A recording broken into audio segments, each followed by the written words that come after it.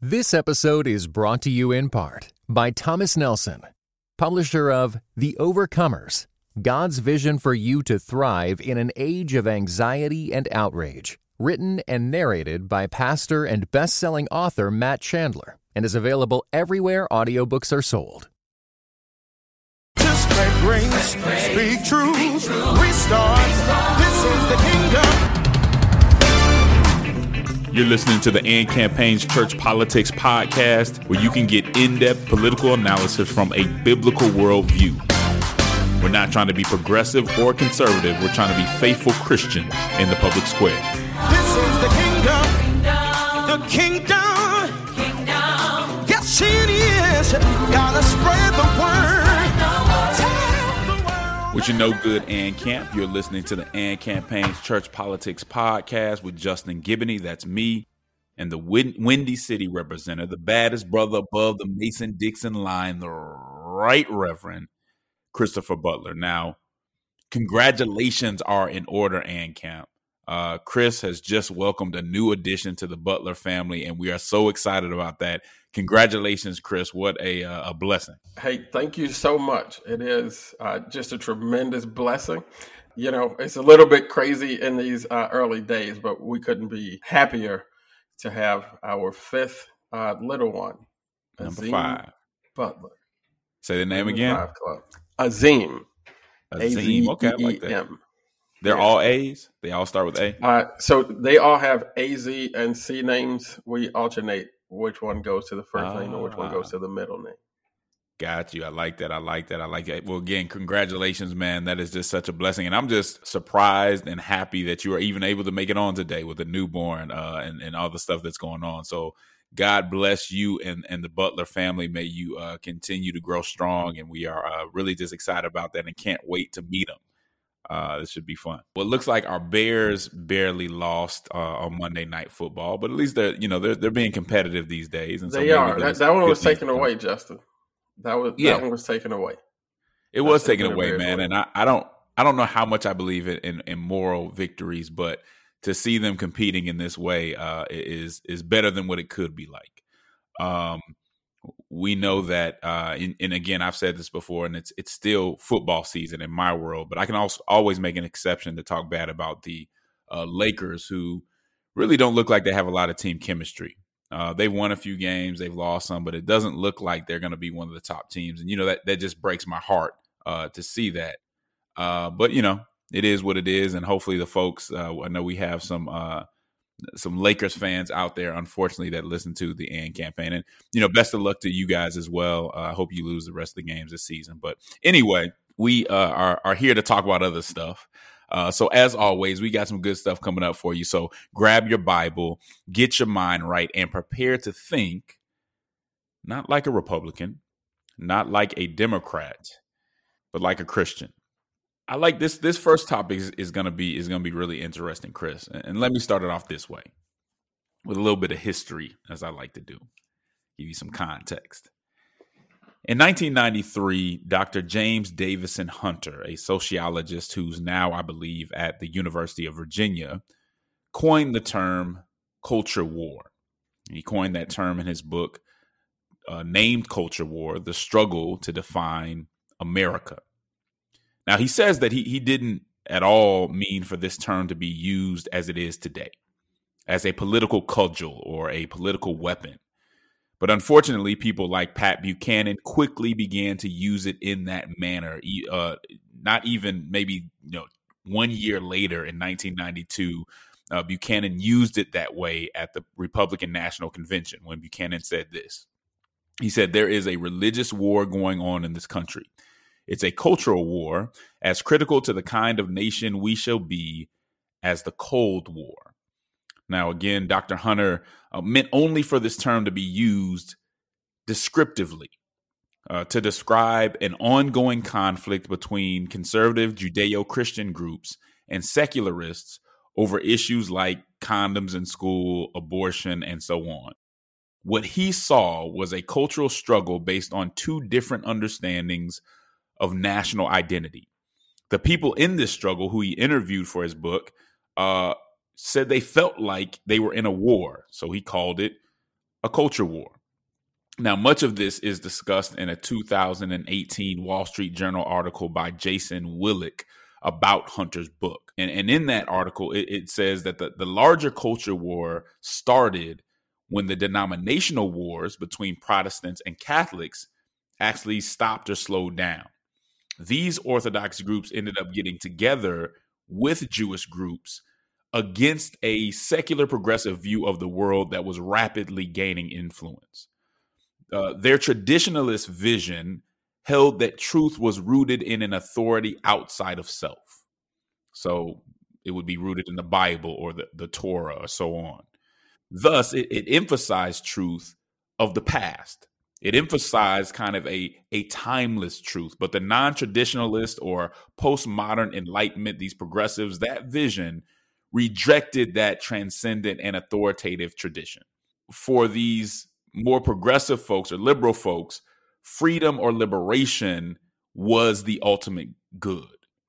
This kind of self-belonging, as Alan Noble writes about really well in his new book, You're Not Your Own, became the ultimate good for these folks. And so there's this battle between the traditionalists and the non-traditionalists.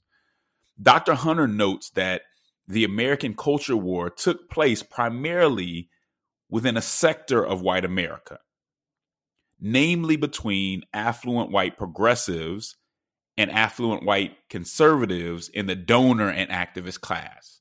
So you have conservatives, you have progressives, they're both in the donor class, they're both activists, they're both very affluent. And that's who this was primarily between. And still today, this culture war between conservatives and progressives rages on. Now, it's diversified a bit to include race issues, but it's still very much the same framework. And most recently, it reared its ugly head in the debate about critical race theory in grade school education. There's a spirited debate going on about how big a role this actually played in the Virginia gubernatorial race, where Republican Glenn Youngkin beat Democratic candidate and former governor, who was the favorite, Terry McAuliffe. Now, part of the issues that were going on, you had Virginia public schools were closed, and many people felt like during the pandemic, the school issue was handled very poorly. There was also conversation about what was actually being taught in the schools. Major topics of discussion where I think we may have talked about this before, but Terry McAuliffe actually said that parents shouldn't be telling teachers what they should be teaching their kids, which it is a really bad quote for a lot of different reasons. But those are some of the dynamics that we saw in this particular race. Now, I've said this before, Chris, and maybe it bears saying again, so I will. I think the critical race theory debate is overblown. I think that it's being used as a political football and that it's being used to taint any conversation about racial justice. And from that point of view, I think it is completely shameful what some folks are doing with this. Namely, someone like Christopher Rufo, who is a conservative activist and political operative. He has himself claimed to have weaponized the term against progressives. He cynically boasts about having manipulated the debate to brand these progressive conversations with the scare term critical race theory. But you don't have to take my word for it. I'll read his own words in one of his own tweets. Rufo said this. He said, "We have successfully frozen their brand, critical race theory, into the public conversation and are steadily driving up negative perceptions. We will eventually turn it toxic as we put all the various cultural insanities under that brand category. The goal is to have the public read something crazy in the newspaper and immediately think critical race theory. We have decodified the term and recodified the term to annex the entire range of cultural constructions that are unpopular with Americans." Now, when I read that quote, Chris, I'll be honest with you. The first thing that comes to mind to me is that this is not how peacemakers talk. This is not how someone who's trying to heal Americans and heal the American discourse would describe their work. At least I hope not. This is the language to me of a more Machiavellian political operative who's willing to do whatever he has to do to get political power for his side. But the sad thing is, Chris, some Christians are running with this narrative and have allowed it to harden their hearts when it comes to racial justice. And I think that is really sad. I think it's people are really going to continue to suffer because of it. And the church will continue to be divided until we get past those kind of narratives and going along with those kind of projects. Again, I don't think a significant number of grade school kids are being taught critical race theory. That's something that is taught in college and grad schools and things of that nature primarily.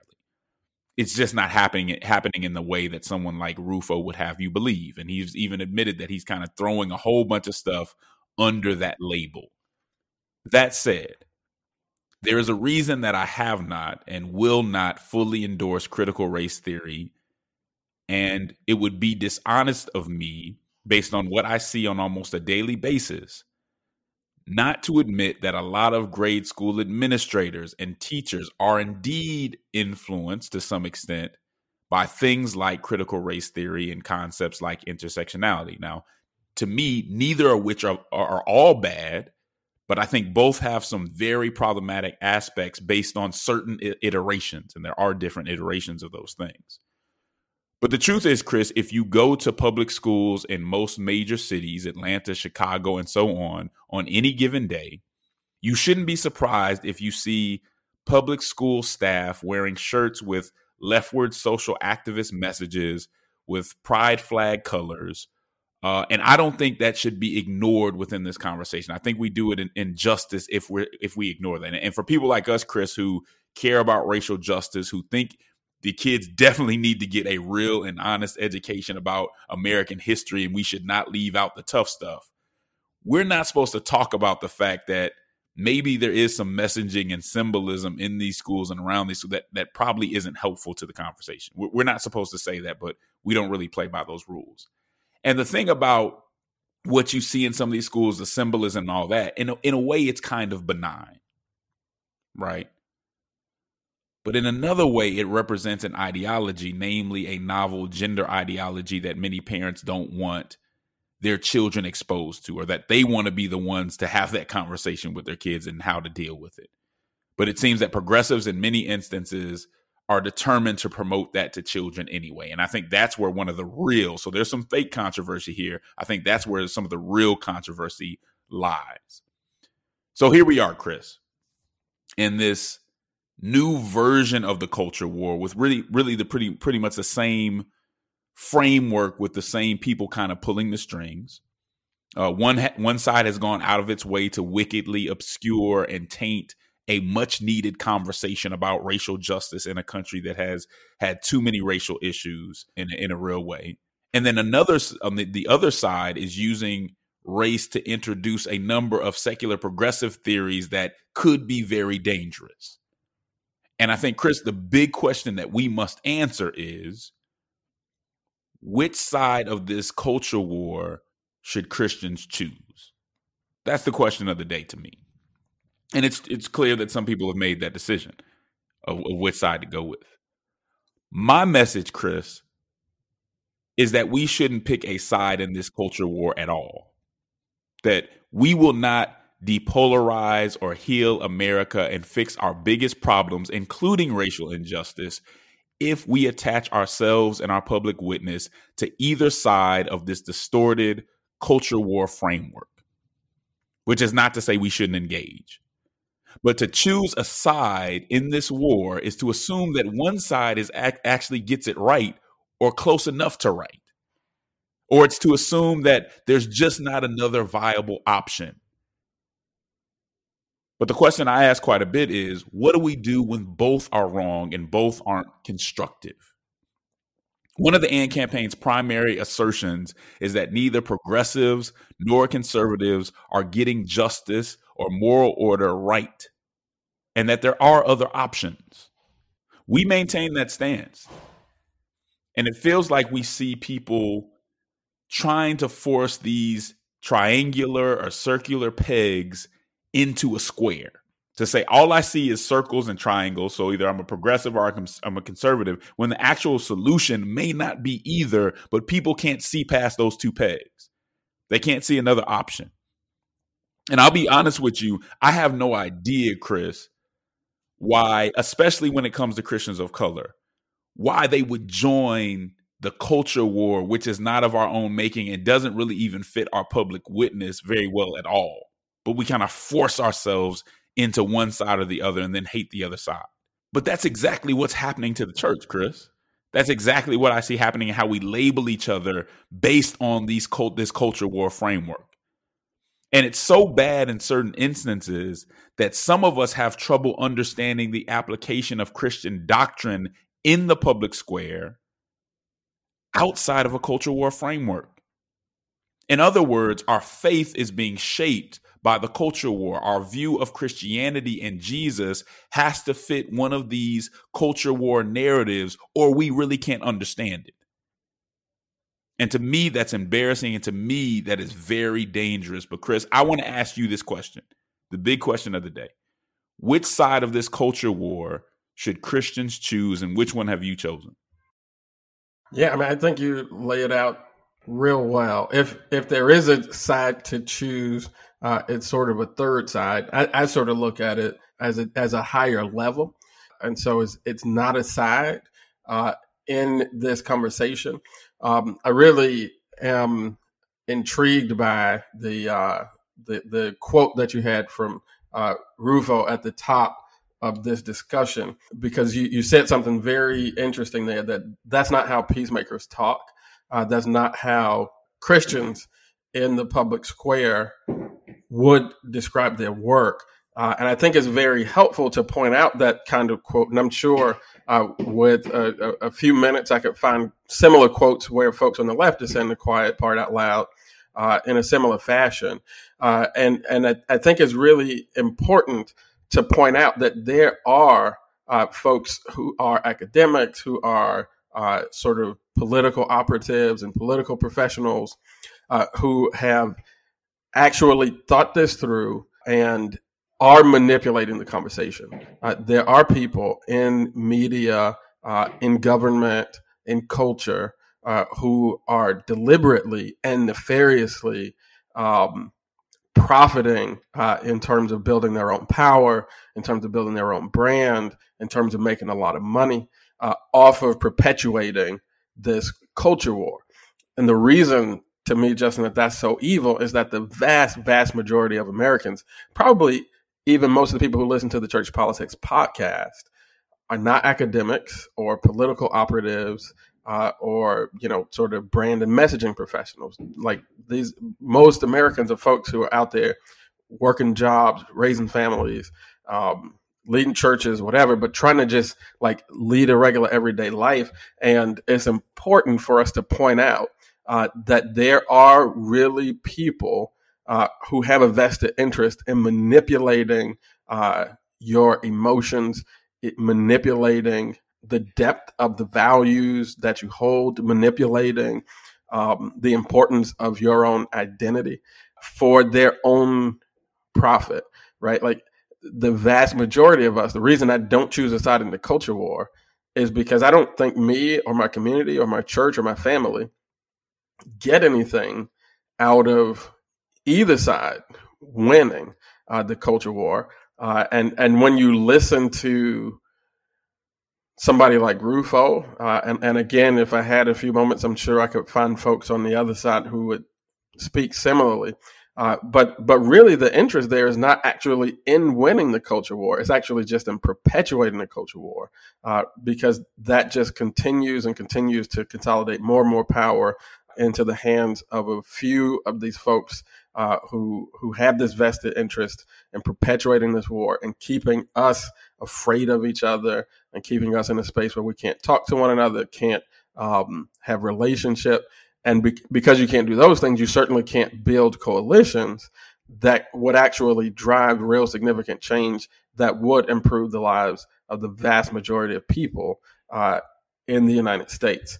And so as those of us who do see ourselves as peacemakers and have a goal to heal our public discourse, to fix some of the things in our government and get it into a place where we can start to actually do stuff and actually help people, which again, this is sort of a core part of the AND campaign's framework, is that politics, civics, government, all this stuff it is a platform, at least we see it this way, to love our neighbor. And it's very hard right now to get anything done that actually improves our own lives or the lives of our neighbors, the lives of the least among us. We can't do anything because nothing works because of this perpetual sort of false war. And so I think it's really important for us to understand not only that we shouldn't choose a side, but that there are people who are actually manipulating this conversation on purpose. And this, friends, goes to what you hear on the news, what you see on your social media feeds, a lot of stuff, what you see printed. It is maybe not fair, but we live in a world right now where we have to do a little bit extra work in terms of where we source information on the public discourse and how we process that information. We need to be very careful with it and sort of bring your Bible with you to the news and bring Sunday's sermon with you to the social media streams, the stuff that's coming from your social media, because this stuff has been done to you on purpose. And if I can speak to one other thing with this CRT in particular, because as we heard at the top in Justin's sort of intro to this topic, there is this effort to actually consolidate, and I think both sides of the culture war are sort of working on this, but there is this effort to consolidate everything that is sort of part of the whole sort of secular progressive framework into this idea of critical race theory. And what that does is takes a moral high ground that really, I think that our ancestors, our predecessors worked really hard and made a lot of sacrifices to establish and gain that moral high ground in terms of the pursuit of racial justice in particular.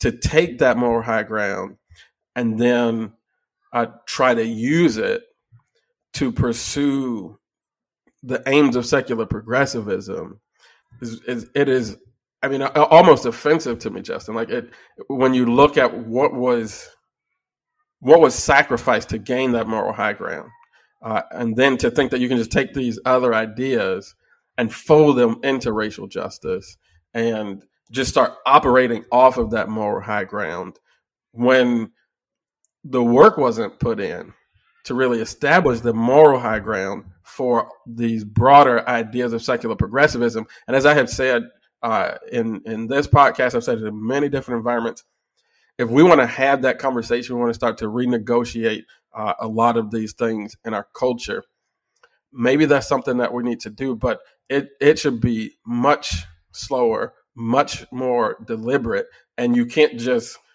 attach it to racial justice and that type of work that has been going on for a really long time and for which many, many sacrifices have been made to gain sort of the moral position that the discussion on racial justice has gained. You can't just conflate that with all things secular progressive. Yeah, I agree. And the other problem I have with Rufo, and I think this is what you're getting at, is if you listen to Rufo's quote, he's admitting a sort of dishonesty. He's admitting that he's conflating things and throwing things into a label that doesn't necessarily describe that. That's lying, right? Like, I mean, there's no other way to put that. That is lying, and we cannot be okay with that as Christians. The major point that I'm trying to make is if you choose a side in the culture war, then you will not be able to heal the culture war. You can only perpetuate it. And it is a war that you will not win or should not want to win. Because the problem with the culture war is that when you join one of these sides, you're going to leave out part of what the gospel demands. If you join the right and you run with all this critical race theory stuff, you are going to leave out a certain level of justice that is not okay.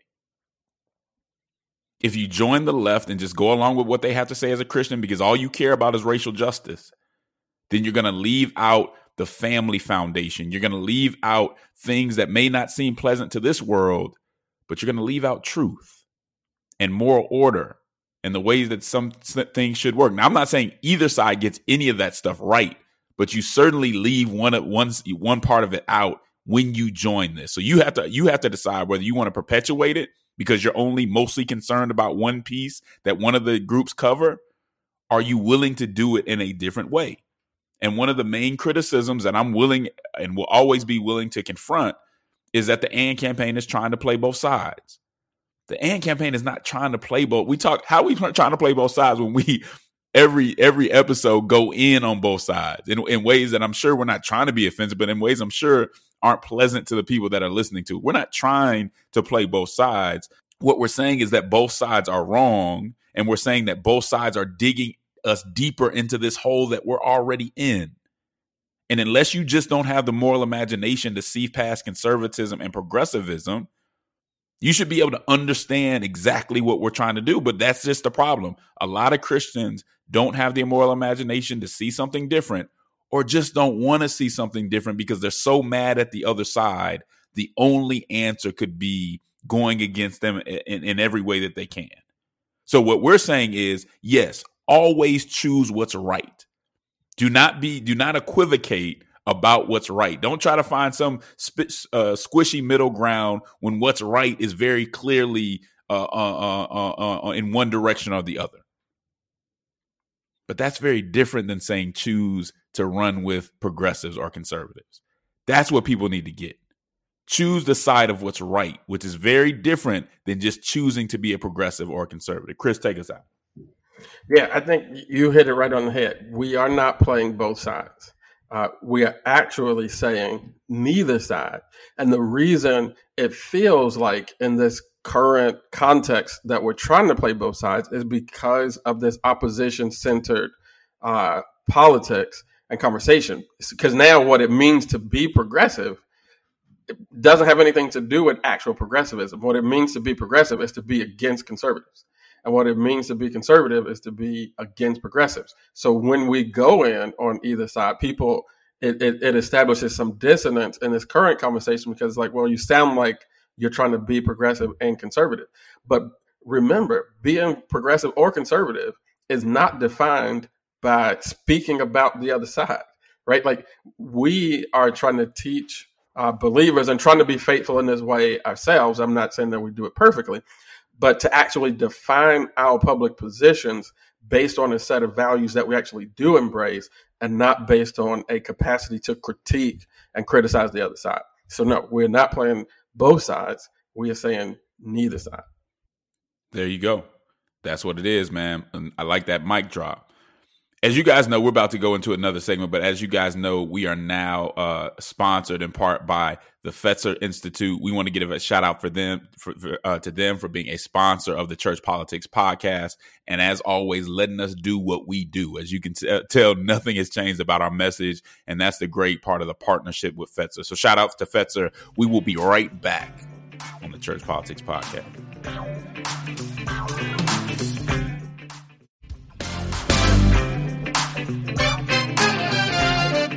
And we are back on the Church Politics Podcast. Chris, I want to stay on this culture war theme because a lot of people have been pointing out that the culture war often gets in the way of solving other very important problems, especially economic issues. And there was an interview that really went viral on CNN where Newsweek's Batya Ungar-Sargon, she's the author of Bad News, How Woke Media is Undermining Democracy. She was speaking on CNN's Reliable Sources about how the media covered this Virginia gubernatorial election. And listen to what she says. She says this. She says that Tuesday, the election night, was a really good advertisement for my book because my book is arguing that a lot of this conversation around wokeness is actually about class. She said, we're hiding a class divide in America. We are hiding disgusting levels of income equality in America, we are hiding the total dispossession of the working class of all races by focusing on a very highly specialized academic language about race. That is quite an assessment. Now, I want to analyze this quote, Chris, and what she's trying to say in this statement. I want to start by saying I personally think we need to talk about race and class, because unfortunately, I do see her point. There's a lot of folks who feel like if their main focus is race, if they bring class into it, then it takes away from their conversation about race as like the main factor. And then there's some people that do the same thing with class. I think we can talk about both, but I also think that she may have a point here because, and this goes into something we've talked about before, Chris, the really big companies who are so happy to promote the symbolism and the narratives that come with, you know, some of this racial justice conversation and, you know, LGBTQ pride and all that, they're happy to promote those issues. And what it seems like it's doing is it's giving them cover for doing nothing about their awful employment practices and doing nothing about all these economic disparities. They can do the performance, all the performative stuff on social media and on their commercials, and they can get the high five and say, hey, now you guys are woke or whatever you want to call it, without having any significant changes.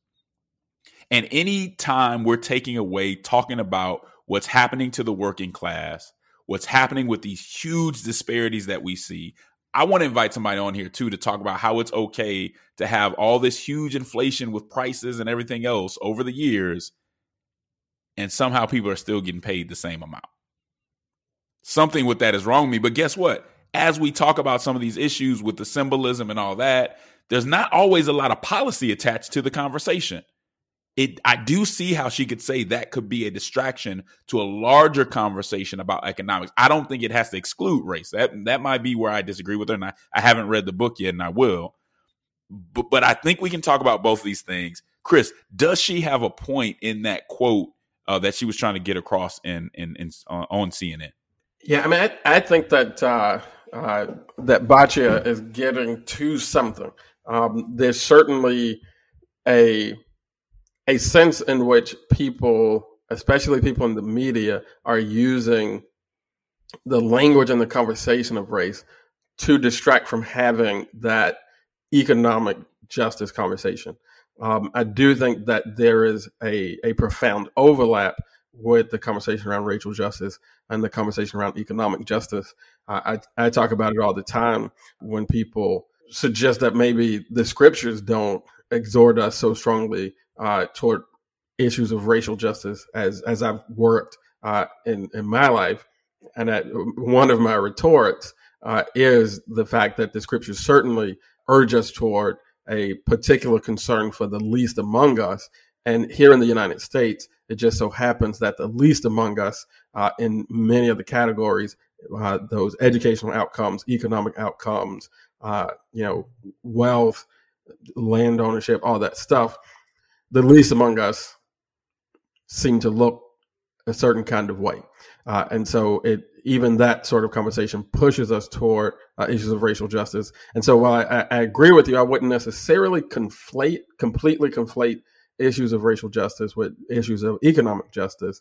I certainly think dealing with issues of economic justice would be a step toward dealing with issues of racial justice. And there are a lot of people who really are not making progress toward either one of those goals. And one of the main ways that they maintain that sort of status quo is by signaling toward issues of race in such a way that a class-based coalition to push for economic justice can never come together because it is divided over issues of race. And it's a very sort of careful thing and a tricky thing to do in the public discourse, because those issues of race, they certainly sit there and they certainly complicate the conversation. But I do think that perhaps one of the greatest potentials that we have in America today. And when you read even like the later writings of Dr. Martin Luther King, you see his thinking certainly moving toward this direction, that perhaps one of the most powerful coalitions that could be established to pursue justice in the United States would be a multiracial, multi-regional coalition of poor and working class people to deal with these issues of economic justice. And as we deal with those issues, we will be on the road to pursuing some of these issues of racial justice as well. But do you think the talk, and I agree with you on that, I think I think you put it very well, there's an overlap between racial justice and economic justice just based on how this country is operated. I don't think we need to ignore that, and some people are uncomfortable with putting those two things together. Do you think that the talk about critical race theory, the symbolism of all this, of some of the progressive movement and how lawmakers and corporations can enter into that without doing much more is preventing us from getting to some of the real issue? Can that somewhat be in the way? And how do you deal with both while not letting either one of them be kind of like a distraction, so to speak? Yeah, it's 100% true. I think that we can look at the legislative session that is, I guess it is still sort of winding down, but you're able in these moments to put on kente cloth, right, and kneel in the Capitol, which is supposed to be like, oh, well, we're fighting for racial justice, but we won't even discuss Tim Scott's police reform bill, right? Why? Well, because his police reform bill is racist. Well, why? Because he's a Republican. And what happens is that at the end of the session, we have no police reform, right? And everybody seems to be comfortable with that.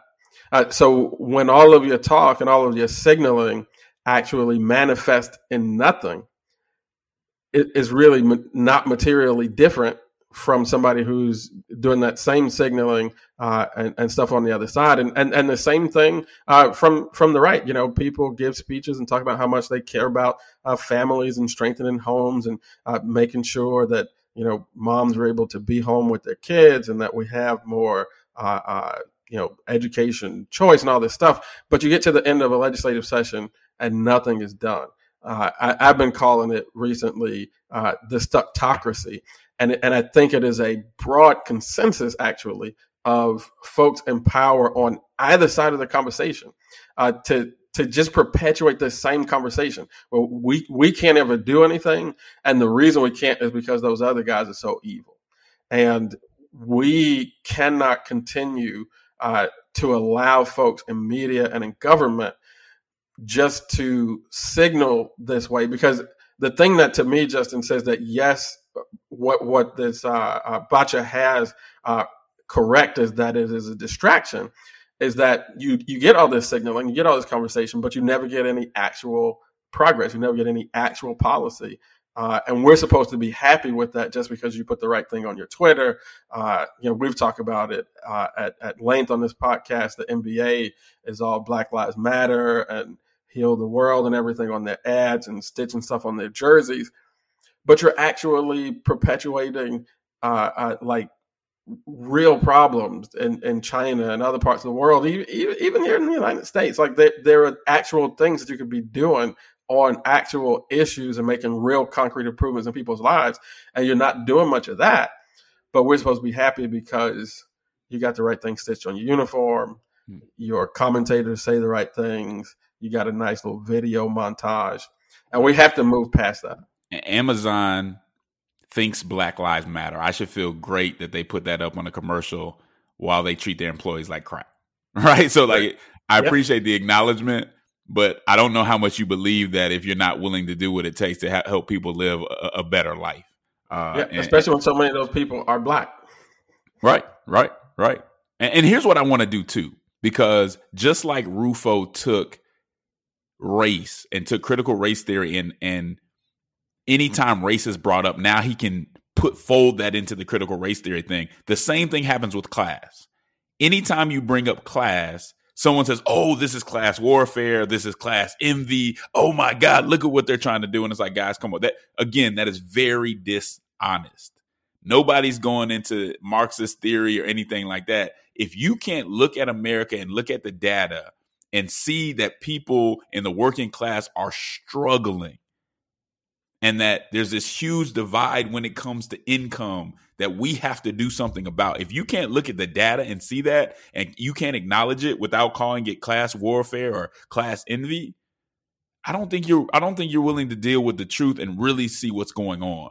Not every conversation about class is Marxism or class warfare. Not every conversation about race is these far out iterations of critical race theory. This is what people do to avoid really dealing with certain issues.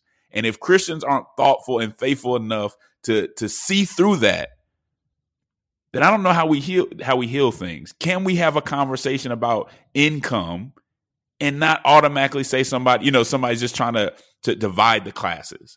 I'll let you end us here, Chris. Yeah, I mean, I think that is 100% right. And it sticks with the theme that we've been talking about. This stuff is a distraction. If there is a prayer that I pray for the church in this current moment, it is for discernment. Because I think one of the major tactics of the enemy against us right now, especially in the public discourse, is distraction. A lot of what we see in the news, a lot of what pops up on our social media feeds, what we read on the papers and see on television, it is carefully crafted distraction to make sure that we don't pay attention to the issues that are actually impacting us and our families, our neighbors, our communities in this country. And we have to raise our level of discernment so that we see through these things, so that we don't fall for the okie doke and start believing that the guy up the road, because he makes a different amount of money than I do, or his skin is a different color, or maybe he comes from somewhere different regionally in the country, that he's dangerous, that I cannot build a relationship and ultimately a public coalition with him and people like him. As long as we fall for that okie doke, we are going to remain stuck. And I believe that because we are the church, that I can legitimately pray that God would raise our level of discernment, because that's probably the biggest thing that we need in today's public discourse. Don't fall for the okie doke. You heard it here. We'll be right back. Are you too progressive for conservatives and too conservative for progressives? As a Christian, do you find yourself feeling politically homeless? If so, then you're not alone. Listen, this is Justin Giboney, president of the AND campaign. And if you're a Christian who doesn't know a whole lot about politics, or someone who knows a good deal about politics but wants to be more faithful in the public square, then you have to read the AND campaign's book, Compassion and Conviction. The AND campaign's guide to faithful civic engagement that we published with InterVarsity Press. Whether you just want to understand the relationship between church and state, why Christians should engage politics at all, how Christians should engage partisanship, politics and race, advocacy and protest, or even civility, this is the book for you. It's very much Bible-centered. It's Bible study and small group friendly. There are questions and exercises after every chapter that give you a framework for engaging politics in a biblical way. So if you want to do it in a better way, get our book, Compassion and Conviction, the AND campaign's guide to faithful civic engagement.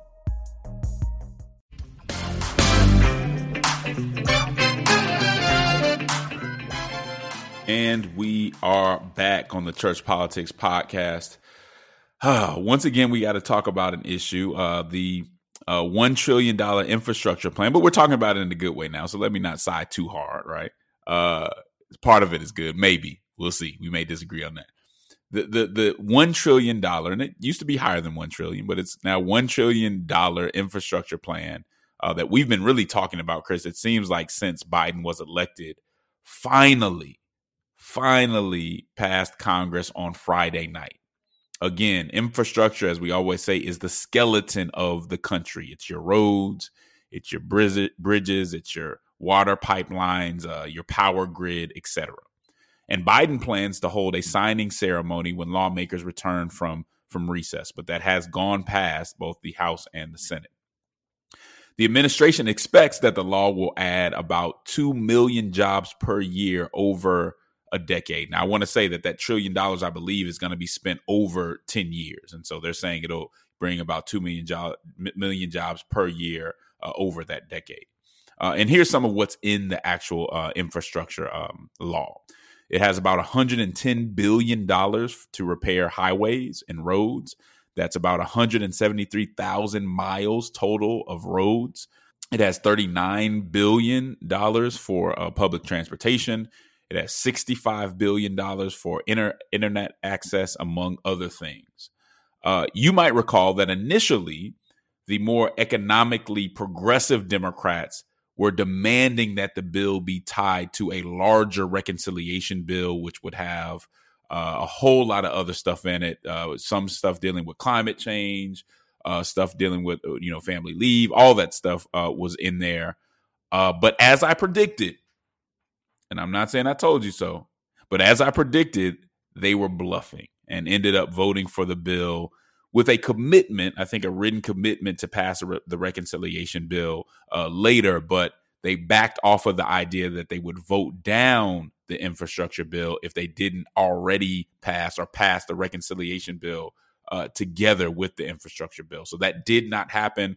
I felt that they were bluffing mainly because for progressives to vote down the infrastructure, I think that would have just been too much. I think Republicans would have made a huge deal about it, and maybe they should have if they were willing to let go of trillions of dollars of very much needed infrastructure. We've even seen in this country as of late in the Northeast where infrastructure failed and people died in storms and things like that. Our infrastructure, our bridges, our roads, our water pipelines, we're talking about water pipelines that are very old and that we've seen affect children and have all kind of stuff in it shouldn't have in it, right? These things need to change. We need to make sure that our infrastructure is improved. Could it have been bigger? We can have a conversation about that. But at the end of the day, I didn't think that this group that talks about kind of this type of spending could shoot it all down because they didn't get more immediately. That was my guess. And that seems to be what happened. But still, they might actually get this reconciliation bill. I think they're trying to make sure that they look into whether or not it's going to be neutral when it comes to debt and all that other stuff, and then they'll proceed from there.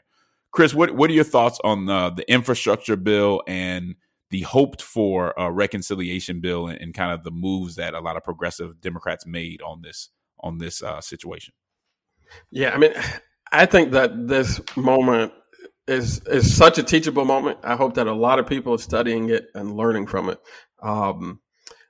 I would suggest that what we have here, the bill that has passed and the one that is coming, I just wouldn't call it the hoped for legislation because most of the stuff that was hoped for and is hoped for is no longer in that bill.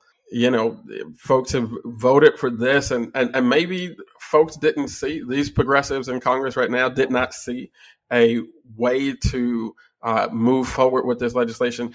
I do not embrace the narrative that if that bill as currently constructed doesn't pass the House, that nothing happens on infrastructure. I think that if it doesn't pass the House, then folks have to go back to the drawing board and to the table. You have a president who could not continue with nothing, right? So if this bill is not what can pass, then something else has to pass. Do we have time to go back to the drawing board, though? I mean, infrastructure. I mean, we already have a backlog, and the thing with that, and it's not. Let's not. $1 trillion is a good amount, right? And when it comes to infrastructure, the backlog only grows; like it doesn't go down. Do we have time to go back to the drawing board with all the stuff that's going on? I don't think that you have to go back to the drawing board. You got to go back to the negotiating table, and I think on both of these. You've got time in the legislative session to get to a better deal.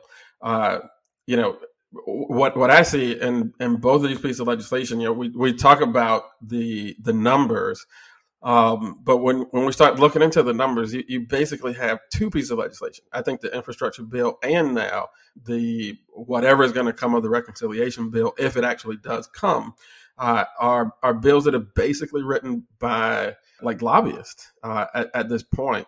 We just have to do better. I think that the biggest learning, though, that I see here, which has unfolded throughout this whole process, is that it is really hard in the United States, which a lot of people don't like to admit this, but inside the United States, even in a lot of states, like I'm in Illinois, it's a very blue state, but even in Illinois, it's still sort of a center-right mood in the population in the United States. And because of that, it's actually really hard to be super, ultra socially progressive and economically populist at the same time.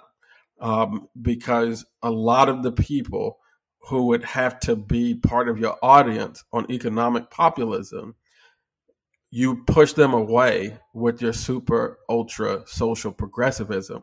And I think the main thing that we learn from this is that we actually just need a new kind of legislator, at least a new kind of Democrat, right? Because if you're a Democrat, like we're the ones who really want to see government like actually do stuff, right? Like there's an argument to be made that some folks would be happy if government does nothing. And if you actually are, Democrat or Republican, if you're a person who economically, from a populist perspective, you want to see government actually do stuff, like you would believe in, paid family leave. You would believe in changing Medicare so that Medicare could actually negotiate prescription drug prices. Like you would believe in those types of things.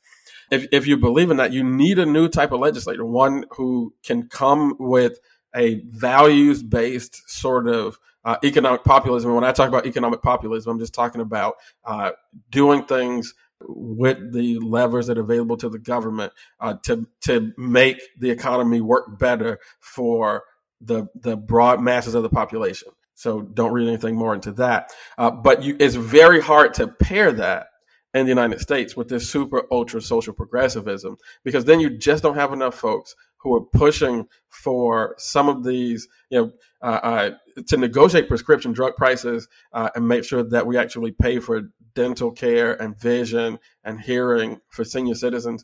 Those things are immensely popular on both sides of the aisle. You just don't have enough folks, and I don't know if you have any folks, but you certainly don't have enough who can go out there, make that argument clearly. Don't sort of mash it up, as we've been talking about on this podcast. Don't sort of mash all that up with all this super ultra social progressivism. Stick on these issues. Maybe it's, introducing these things one at a time and focusing on votes there. But there's more that could be done, I think, theoretically. I do think in this Congress, you may not have the players necessary to actually get something like that done. Or a new kind of Republican. Right? Because I see the same issue on the Republican side. You have Hawley and all these guys who say they're populist, but their commitments to corporate America and to these lobbyists seem to keep them from actually going all in on the popular. Because you think there could have been a broader negotiation between more of the Republicans who are claiming to care about where the people are and these discrepancies that we've talked so much about. But there's something that's keeping them from doing it as well. And that's where we find ourselves, where you can't really get to the main issue because you have on both sides folks tugged away from what they say they're trying to do. You would be able to think and say, you know what, maybe I'll push away some of this progressive ideology to get something done, when it comes to the economy, but they can't do it because they're getting pushed by this donor and activist class on both sides that don't want to make those kind of changes, which again goes to what we talked about in the last segment about why some of this stuff is just a distraction that people put up because they want to deal with their issues, but not the issues what a lot of people are suffering from. So that's a good point. Yeah, I think if people come away from this conversation and your analysis is, hey, the bipartisan infrastructure bill is bad. and progressives shouldn't have voted for it. I can understand that, but I don't think that that's the best learning here. I think the best learning here is that both of these bills are far less useful than they should have been, could have been, if Congress wasn't so broken. And I think that the main learning for me is that Congress is badly broken. Yeah, I think that's right. And we've talked about this before. Maybe you disagree with me here, but I almost feel like progressives poisoned the well a little bit when they immediately added all this other stuff that had nothing to do with infrastructure or really the economy into this conversation and allowed it to, allowed Republicans or whoever else to kind of to put that at the forefront when you really maybe could have gotten more people involved in the conversation if you kept it about what it was supposed to be about. So I want to be very clear. There are some things that have been taken out of this bill that I don't really like at all. I wish they were still in the bill. I think they could have gotten more done. Maybe our disagreement is, did progressives have the leverage to walk away? And if they walked away, would anybody? So my thought is, if you walk away, Sinema, I don't know that she cares if anything passed. So I feel like by walking away, that doesn't force her hand to do anything different than she was going to do anyway. And so you almost were in a position where you had to get as much as you could. And that's why I thought at the end of the day, it was somewhat of a bluff, because they had to get something done with as bad as our infrastructure is, which to me doesn't take Republicans or other Democrats or anybody else. It doesn't give them any credit or doesn't take them off the hook. They're responsible for that stuff too, and should care about those issues. And I'm not sure that anybody cares enough. Yeah, I think if you get into a negotiation, and I guess the progressives read the situation the same way you do, Justin. I just think, don't get in a negotiation if you're not willing to walk. Right. That is, I think, basic negotiation. I would suggest to the progressive caucus, such as it is, that if you did not move this bill through the Congress, actually make everybody deal with the L, right? Like, we don't have a Congress that says if they vote this bill down, it can't be reintroduced next week or 2 weeks. If you really vote it down and Sinema, Manchin, and the Republicans, nobody actually moves, you come back to the floor in a week or two and vote the same legislation.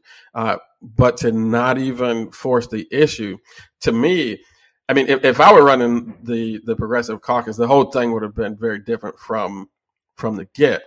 But I think that it just puts you in a situation where folks don't have to take you seriously in conversation if you're not even willing to come to the big stage, because that's all this would have been. I don't think this would have been an end to the session, an end to even this legislation as currently constructed. But the inability to come to the big stage when you're getting the pressure calls from the president, people saying that you cost the Democrats, Virginia and all this stuff, and to not be able to stick to your principles, it says to me, like, how deeply held are these principles? And how well are you handling this negotiation? Which again points me back to, is there just some of that like internal dissonance that makes it hard to manage the moment when you really are trying to be this super ultra social progressive, which actually, if we can be honest, really doesn't reflect the broad mood of the country, but then also trying to represent what really does reflect the broad and widely felt needs of people in the country around economic issues. I just think that tension is too much to try to hold all of that in one place. I don't think one piece plays to such a narrow segment of the population that it seems to create friction, internal in the negotiation and just all around. Yeah, I mean, so I think you should always go into a negotiation being willing to walk away. But it seems like we're debating how long to hold the bluff, right? Do you hold the bluff before the vote or after the vote? And I just don't think that bluff in either instance is going to get Sinema or whoever to move in the direction that you want to move to. I think the difference is, I don't think they had that leverage. And I don't think, even though they didn't get everything they wanted, I don't think that's a violation of their principles. it's a violation of their initial statement, which maybe they shouldn't have made that statement if they weren't willing to hold to it. I give you that. But I think this is better than nothing. We'll see what happens with reconciliation. You know, I love it that you and me went back and forth on this one, because I think you're coming from a reasonable perspective too. It's one of strategy. I think at the end of the day, we're trying to get at the same thing. But hopefully we'll see what happens from here. Anything else, Chris, to add to that? Yeah, no, I'm glad also that we're taking this on, because I wish that this was what took place more in Congress. We probably would get to some better legislation. But yeah, I mean, if progressives feel like this reconciliation bill reflects their most important values, then that's what they feel to some extent, right? I mean, not it's a product of negotiation in which I think we've both said that we would want more. It's still a lot to really walk away from, not bluff walk away, but to really walk away for good. I don't know that they would have wanted. I think that the outcome of that would have been worse than to pass something where you didn't get all the stuff you wanted, or even most of the stuff you wanted. So, and that is serious. Let me ask you one question. The outcome for the progressives politically, or for the country practically, would have been worse. Which one are you saying? The outcome for the both. I think the outcome, if you get nothing done on this $1 trillion and the Biden administration is losing clout and losing political capital every day, if you get nothing done here, number one, I think the country comes out worse, because you had $1 trillion is nothing to sneeze at. That's still a lot of work that's going to get done. But then it also hurts progressive politically, because it looks like, look, you guys just can't govern. This is the best chance we had to really get something done. You couldn't be reasonable enough to just take what you could get and chalk it up as a product of compromise. I think they could have pushed a little bit further. I really do. But, here we are. I guess I say that, and then I counter myself with say, could this group have pushed further? I don't know. I mean, I think you would love to see a caucus of folks who are so serious about these economic issues that they're like, hey, we're going to make sure that we put the Hyde Amendment in. Let's talk about maybe some of these other issues where we can actually work across the aisle and maybe get some economic populist Republicans looking at some offers that are too good to walk away from politically for them. I think that if you had a different sort of framework there's a lot more that could be done. Maybe you just don't have the right group fighting for these issues. But hey, I'm glad that we got some stuff coming for infrastructure. I hope that it doesn't get lost in the consultant flow. Man, that is something that that there needs to be some real watchdogs looking at. What Chris is talking about is that sometimes when you have these bills, especially when it comes to infrastructure, a large percentage of that goes not to actually the infrastructure getting done, but goes to consultants telling you how to get the infrastructure done and all this other stuff. Most of this should not go to consultants. Hopefully, we got some watchdogs really paying attention to that, because that is an issue. And that doesn't mean consultants aren't needed. Don't get me wrong. But when people think of $1 trillion going to infrastructure, they want it to go to the actual roads and stuff like that. And the way this works, sometimes that's not always the case. So we do need to be looking out for that. But excellent conversation. Hey, guys, I hope you enjoyed this conversation today. We covered a lot of ground, even went back and forth a little bit, and that's always good. As usual, ANCAP, there is a cross that neither political conservatism nor progressivism is fit to bear. There's a civic hearing in need of faithful witnesses who love social justice and won't surrender the truth to be loved by the world. Politic with the boldness and compassion of Jesus Christ. Until next time, ANCAP. Holla.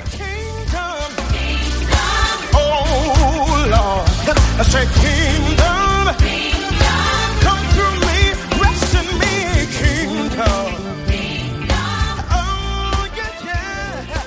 Kingdom.